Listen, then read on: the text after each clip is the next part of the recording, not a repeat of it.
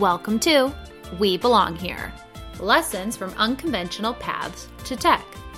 I'm your host, Lauren Lee. And who am I? I was your wacky 10th grade English teacher who would occasionally rap a Shakespearean soliloquy, would always encourage a live performance of a book report, and would occasionally dress up in costume as Professor Dumbledore to host an ethics debate, who then, after nearly a decade, decided to take the massive leap of faith to attend a coding boot camp, switch careers, and dive deep into the tech industry. I've been surprised by how many of the skills and lessons I learned as an educator have translated to my role in tech. So that got me thinking, have you taken a non-traditional route to tech? Or are you interested in transitioning yourself? This is a podcast that aims to interview career changers and folks who are diversifying tech. We'll hear stories from people who've taken unique paths and chat about the skills that they've transferred to their roles today. We're hoping to create a space for people to learn from one another, develop confidence, and debunk the antiquated notion that a computer science degree is required to succeed in tech. Come on, everyone, let's dive in.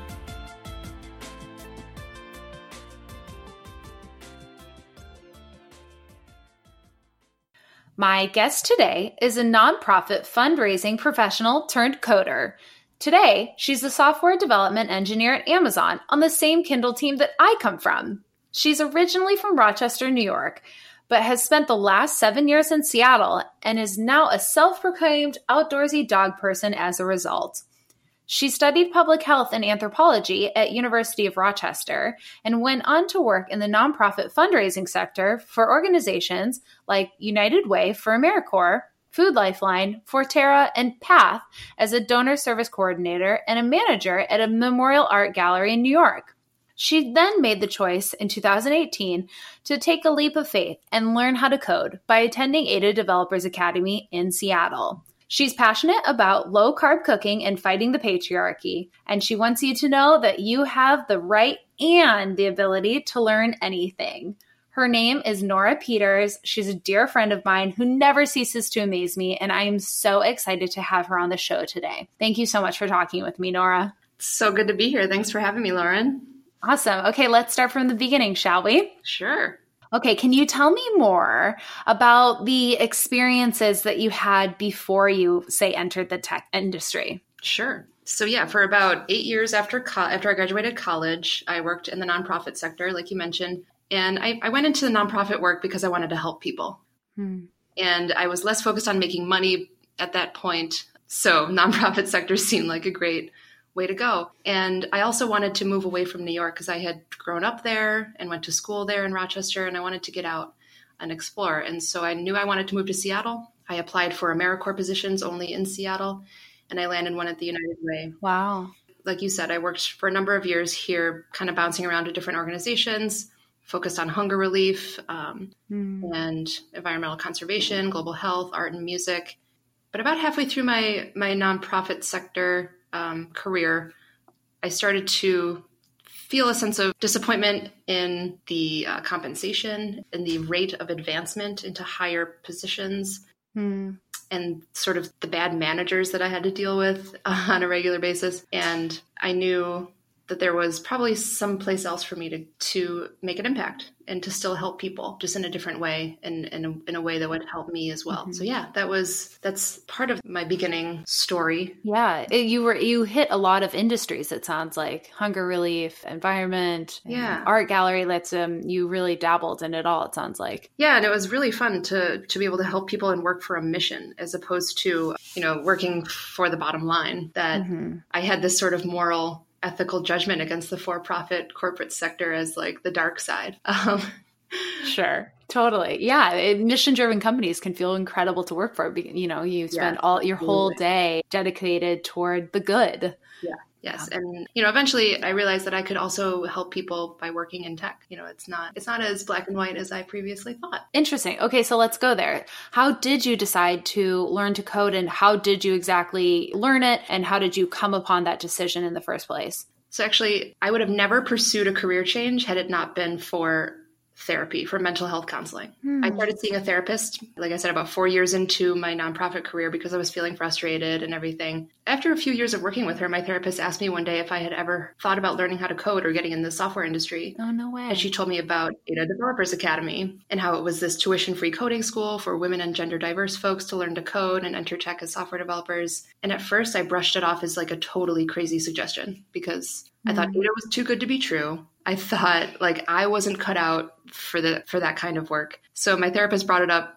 a number of more times, and I was like, finally, like, okay, Really? I'll look into it. Yeah, because those two industries probably felt so different from each other. Yeah, that it's like, no totally way, different. that's not what I went to school for. Like, Right. what? That just seems so out of left field almost. Yeah, and then like you're right, I had to sort of examine my unconscious biases there about like, well, why do I think that's a crazy suggestion? You know, because all the signs pointed to me not really being welcome in the tech sector as a woman, as someone who didn't study computer science. Mm-hmm. I didn't even know what code was. I had written some HTML and some formulas in Excel, but I had never been introduced in an accessible way to the world of computer science or software development. So Sure. lack of exposure, unconscious bias, gender stereotypes, the dark side, you know, all of that. I had this preconceived notion that I wouldn't enjoy it either. Like I would be like, that's too much, too abstract for my brain to understand. Or I would just go cross-eyed or fall asleep looking at nonsense text on a black screen. But yeah, thanks to my therapist, I looked into it. I started looking at like basic online tutorials from like Codecademy. Okay. I started listening to like CompSci 101 lectures from MIT that are available for free online. Oh yeah, those are incredible resources. And I just remember feeling this spark, this like excitement that I hadn't felt in a long time about learning something new. And then I found out how much money I could make as a developer, which blew my mind. I was like, wait. Yeah, you're like, sorry, you guys get paid what? Yeah, exactly. And I was like, dang, you know, I work so hard in nonprofit work, but the work is not valued in society the same way that writing code is. And I just had to come to terms with that. And so, yeah, this spark, this excitement for learning just drove me forward. And I also happened to read this self-help book at the time called You Are a Badass by Jen Sincero. And it's a pretty popular best-selling self-help book, and it's kind of corny. It just really inspired me to take a leap of faith, just to like have a goal, be laser focused on that goal, and put all my efforts towards it. And That's so cool. yeah, so I decided to quit my job, my nice nonprofit job, move back to New York to live with my parents, and hopefully find a job in Rochester to bring in money while I applied to Ada. Oh, I see. Okay. So you were working at the art gallery and getting your application ready to then hopefully get into Ada. I see. Awesome. Yeah. What an incredible therapist to see that in you, to see you resisting, to see you saying, no, that's not the path for me. I wouldn't be good at that. That's not my cup of tea. That's not my story. And to keep pestering you with it and to be persistent with that is really cool. Yeah, that's a great point. Like sometimes you're too close, you're too inside your own head to realize like all of your strengths and how they can be applied to other things. Mm-hmm. Yeah, it's tough for us to be our own self-advocate at points, to see that, you know, these skills that we have might be really good for something else in a totally different industry than we ever expected it to be. Oh, that's so incredible. I got rejected from Ada the first time I applied. And so, that must have been really shitty. It was disappointing for sure. But disappointing. Known from the outset that was likely to happen. I had done my homework and I had reached out to people who had been through the program. And I was like, hey, like, what was your experience? Some people told me they applied 3 or 4 times before they got in. Yeah. And so I was really expecting it. And I doubled down on all the activities that would get me to that goal I was laser focused on. So I joined my local Girl Develop It chapter, started going to classes. I got a grant from the local like unemployment agency to take this full like 12-week front-end web development course, which exposed me to a lot of great concepts. And yeah, I networked and I practiced. And the next time I applied, I got in. You were so ready for it at that point. I was ready. Yeah, that's amazing. Oh, congratulations, right? I mean, you've already graduated from it, but it's still just such an incredible feat, something to feel incredibly proud of too. Yeah, thanks. And you know what? I wanted to say for listeners, it felt really good for myself that I accomplished that goal, but I also noticed how my drive and that motivation actually inspired the people around me. Like friends that I would hang out with that I reconnected with back home or even elsewhere, like they were like, wow, you're really going for it. You did it. You got in. Yeah, and you set a goal, you named it, you declared it to the world, and you hustled for it, and you achieved it. Exactly. And that inspired them to go after their goals. So that was like super, like extra bonus for me. That's awesome. That's awesome. Yeah. That's so cool. Yeah, it feels really good to be a beacon of support for the people around you as well and encouragement. Definitely. So let's bring us to today. Can you tell me more about what you do now at Amazon? Sure. So I'm a software development engineer, SDE for short, on a Kindle content and marketing team. So my team is really focused on bringing together all of our disparate outbound marketing programs and trying to actually limit the amount of contact that we have with customers and improve the quality of the content that we surface for them. And we want to make sure that we're sharing the right content on the right device for the right customer at the right time. So you don't spam them with tons and tons of content. Right. And so like there's a lot of machine learning models behind that to try and get hyper personalized like recommendations for the next book that you should read. A lot of collaboration with other Kindle teams on how to surface that content on the website or on the e-reader device or mobile push notifications and things like that. And while marketing doesn't really, fuel my fire per se. At the end of the day, like going back to working for a mission, like if at the end of the day, I'm getting more people to read more books and to become more educated, like I can live with that. Heck yeah. It feels so good. And I think it's a really neat thing to genuinely say, okay, you really enjoyed that Kindle based on how quickly you read that and you could not put that book down. This is probably going to be the best book for you next. That's really thoughtful, actually. Yeah. And like we want to delight our customers. We don't want to just, serve them well. We want them to be delighted and surprised. Yeah. My intern project that I worked on actually is in production now. That's amazing. Super fun. And it's also being that feels good. Iterated on and improved upon. And people have come back to me asking me questions and it makes me feel good that I actually can teach them something. Yeah. And that you're an expert on something and that they need you as opposed to, I'm sure as an intern, I often felt overwhelmed with guilt of all the questions that I had all the time to the team saying, oh, I'm so sorry. I have another question or I'm sorry to take up your time right now. Can you help me with this? And so it feels nice to flip it a bit, but I know you're not supposed to feel that way. So I really shouldn't be putting that language out into the universe. No, but that's like a great point because you're right. It can quickly feel like you're burdening people. But a few things that I had to tell myself, I realized my mentor had signed up for this. He signed up for this commitment. And so I could use his time because that's what he signed on for. And so you're decided not a burden to him. Right. I scheduled time on our calendars to make sure that we sat down together. I even scheduled whiteboarding, data structure and algorithm practice with him on a weekly basis. And I really embraced this advice that I had received from an ADA alumna who told me that I have the right and the ability to learn anything. She told me that at the very beginning of my internship when I was feeling kind of frustrated and not sure how to navigate all this ambiguity. She was like, look, you have the right and the ability to learn anything. And so that felt so empowering. I was like, yeah, like even when people make you feel even not on purpose, if they make you feel like there's this esoteric knowledge that you don't have enough education or the right background to access this knowledge. So it's not true. Like you can learn anything you want to. That's what empowered me to always ask those questions. Yeah, it's incredibly empowering to think of it that way and to spin it almost to see your questions as just opportunities for you to continue learning and that asking those questions even then exposes to your team what they could do better in explaining. And so there's benefits on both sides of it. And it is almost an important gut check when you are feeling that guilt or that as though you are wasting their time to twist it from that perspective so that you can understand it as like a way for the entire team and org, et cetera, to grow. Yes, that's a really good point, actually. And my manager, he actually pointed this out the other day. He said the fact that I'm newer to this industry and I have a lot of questions, he's noticed how the collaboration level on the team has increased in a positive way because of my presence. Like he gave me that credit, which felt really cool. Like he recognized it's amazing. My perspective as a beginner is a valuable one. It's not a burden at all. It's actually sparking conversation and collaboration. Yeah, it's celebrated, it's needed, it's important. It's a vital part of the team's structure now. Yeah. Amazing. Very cool. Okay. And then let's circle back to day-to-day now.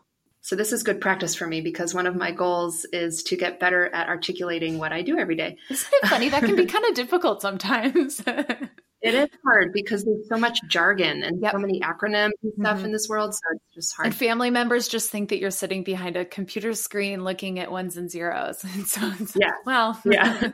But yeah, so if I had to articulate what I do, right now I'm working on, I get to work in a Ruby on Rails code base, which is great because big part of the Ada curriculum is Ruby and Rails. And that makes me feel pretty competent, which is an uncommon feeling these days. No, I bet it's fun to return back to that. That's nice. Yeah. And I'm working on this process of, so every book that we try to market has to be filtered for appropriateness. We don't want to market any content that might be controversial or too political or religious, just to have like low drama. So if it's too sexy, it can't fly. Got it. Something that I've become more knowledgeable about since working at Amazon is this concept of microservice architecture or service-oriented architecture. Instead of having this monolith code base, you have all these little services that call each other. And right now for our outbound appropriateness filtering, we use this one service that's being deprecated and we have to move to this other one.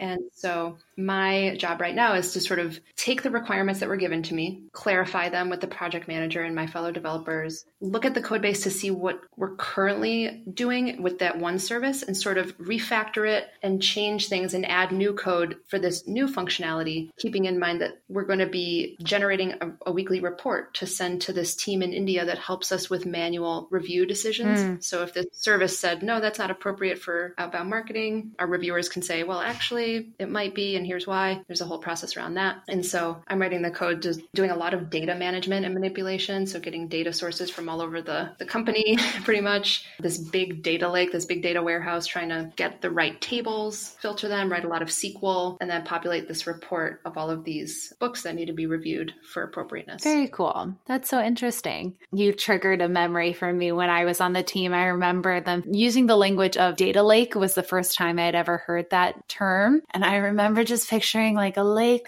filled with book titles and just imagining just this little robot would go and select them and was like, oh, so that's what I'm building. Okay, sure. I was very confused about it for a while, but eventually figured out what the right question was to understand, because sometimes I think you have to help the people that are helping you even to clarify what you're confused about. Totally. And that's like, at the end of the day, like all of what we do is about communication. All the things we write and the code we put into production and out there in the world, we're helping humans communicate with each other. So we got to be with that too. So how has your past as a nonprofit professional fundraiser helped you today in your role as an engineer? Yeah, so a lot of ways, actually. At first, I didn't realize how much my past work experience would help me in this transition.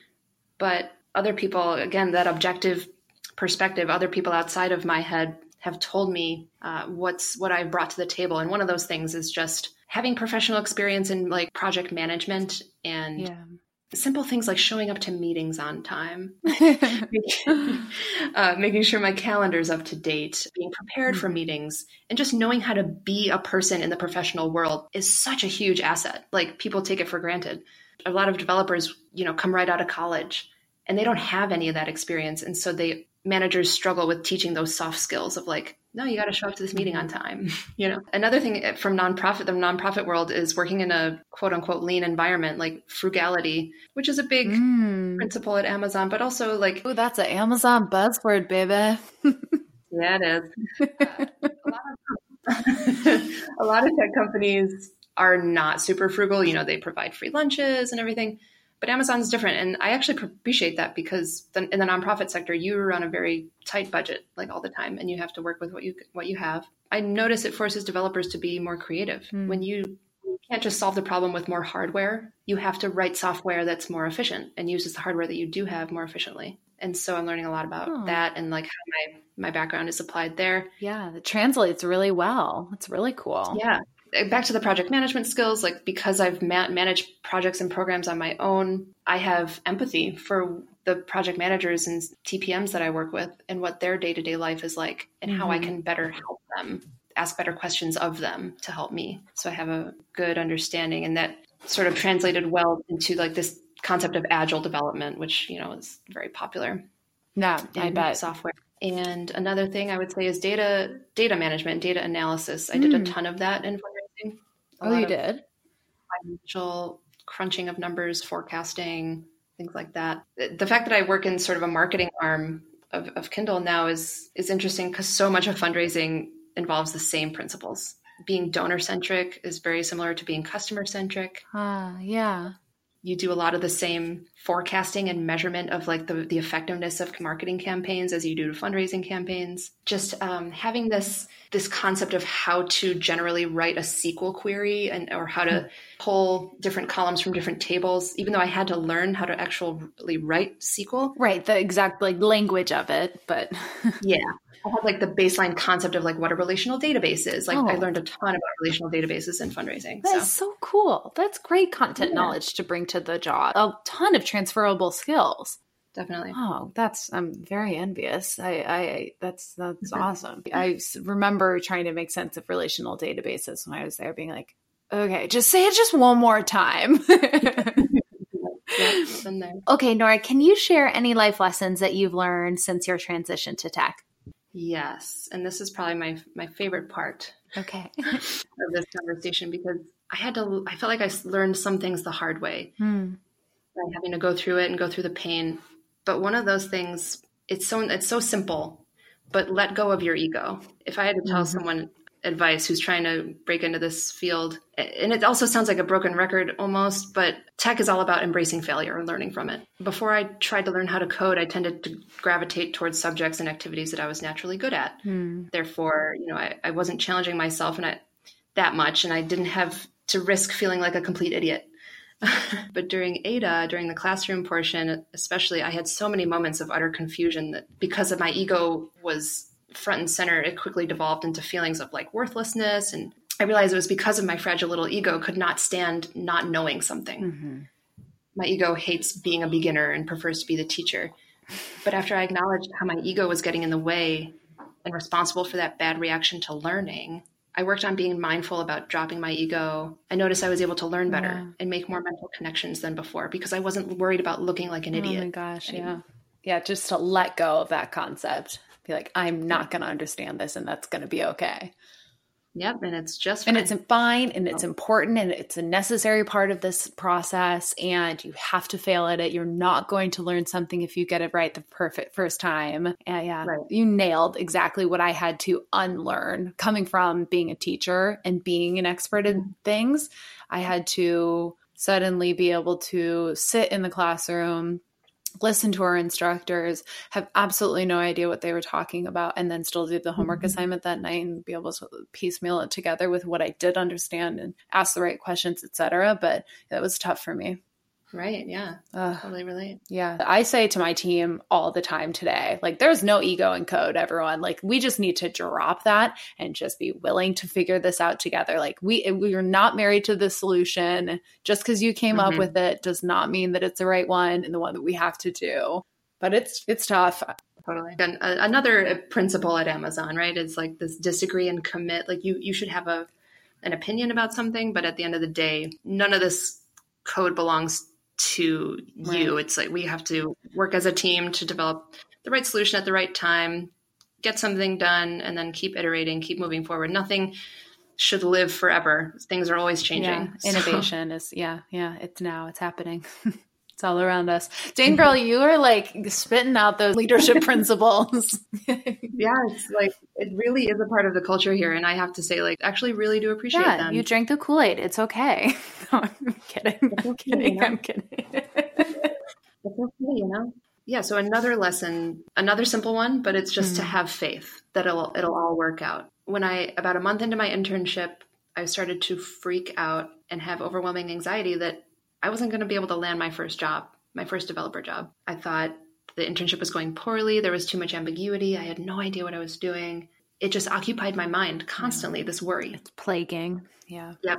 And again, my therapist, she just asked me, have you thought about just having faith that it'll all work out?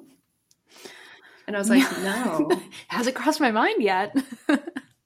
No, like, That sounds like crazy talk, but I was like, okay, I'm gonna try that. I'll give it a try. Wouldn't you know, all that time all that wasted energy I spent worrying, once I cut that out of my mind totally opened up, and I was able to learn better and retain more and actually enjoy things like whiteboarding because I was excited about it. So yeah. Not preoccupied with wow. worrying. So once you were able to turn that off in your brain, it opened up space.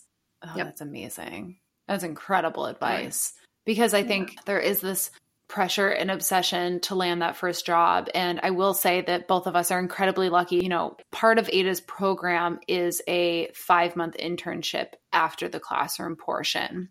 Right. Thus, it's a foot in the door, right? We have a chance to make an impression with a company and to get that on our resume. Unlike you, I left after my time there, but it still is an incredible opportunity to learn about a code base and to immerse yourself into a new language, perhaps, et cetera, and to a new team dynamic and to participate in a team stand-up each day. And just see how a team runs. And so I think that during that time, though, if you can actually just see it as a total learning opportunity as opposed to an audition, which I felt as though it was sometimes. I remember saying that to my mentor, saying, I feel like I am on stage for you at all moments. And it was tough for me to, while I eventually did, was able to let that go. Plagued me. It haunted me, as you're speaking to too. And that was, ditto on the really rough first month. Yeah, for sure. Like, and once I dropped that, like I dropped my ego, I had faith. It opened up so much more room, and I was able to be like, look, I have nothing to lose. So I'm going to go at it with like everything I've got. And that gave me like fuel and energy to approach like the job search outside of internship as well. And I ended up getting through a number of interviews and got an offer from another company. And so then I was in the great position of being able to leverage one offer against another.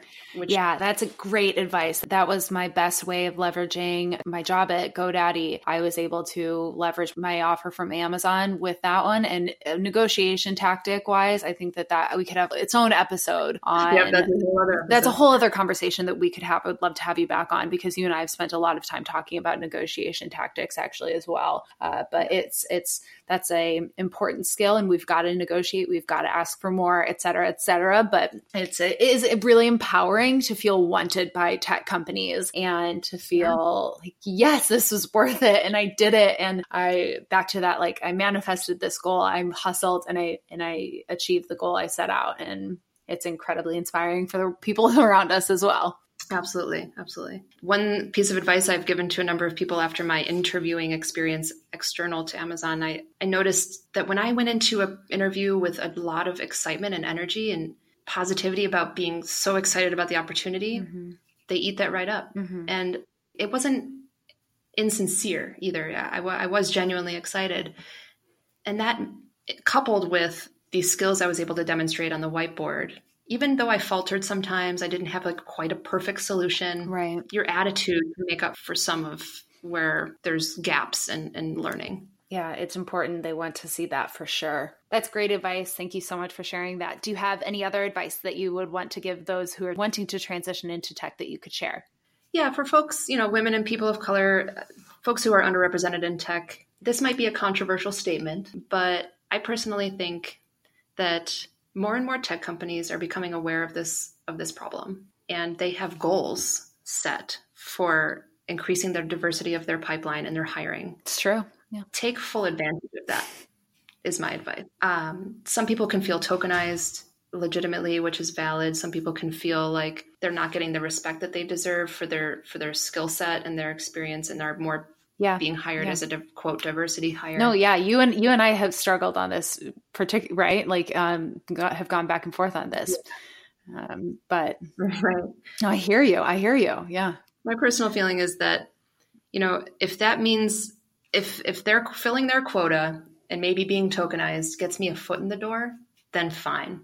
Once I'm in, then I can take it from there and I can make change from the inside. But you have to get in first. You got to get in for it. Yeah.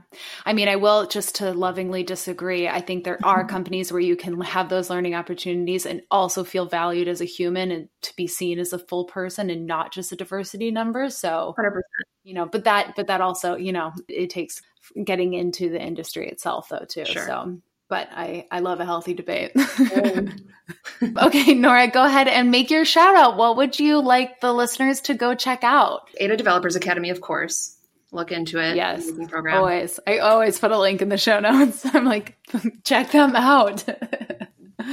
Back to that one self-help book that really, really pushed me over the edge. If you're on the cusp and you just need that extra nudge to go for it. Was it You Are a Badass? You Are a Badass by Jen Sincero. Yep. Yeah, I'll link that. Okay, for sure.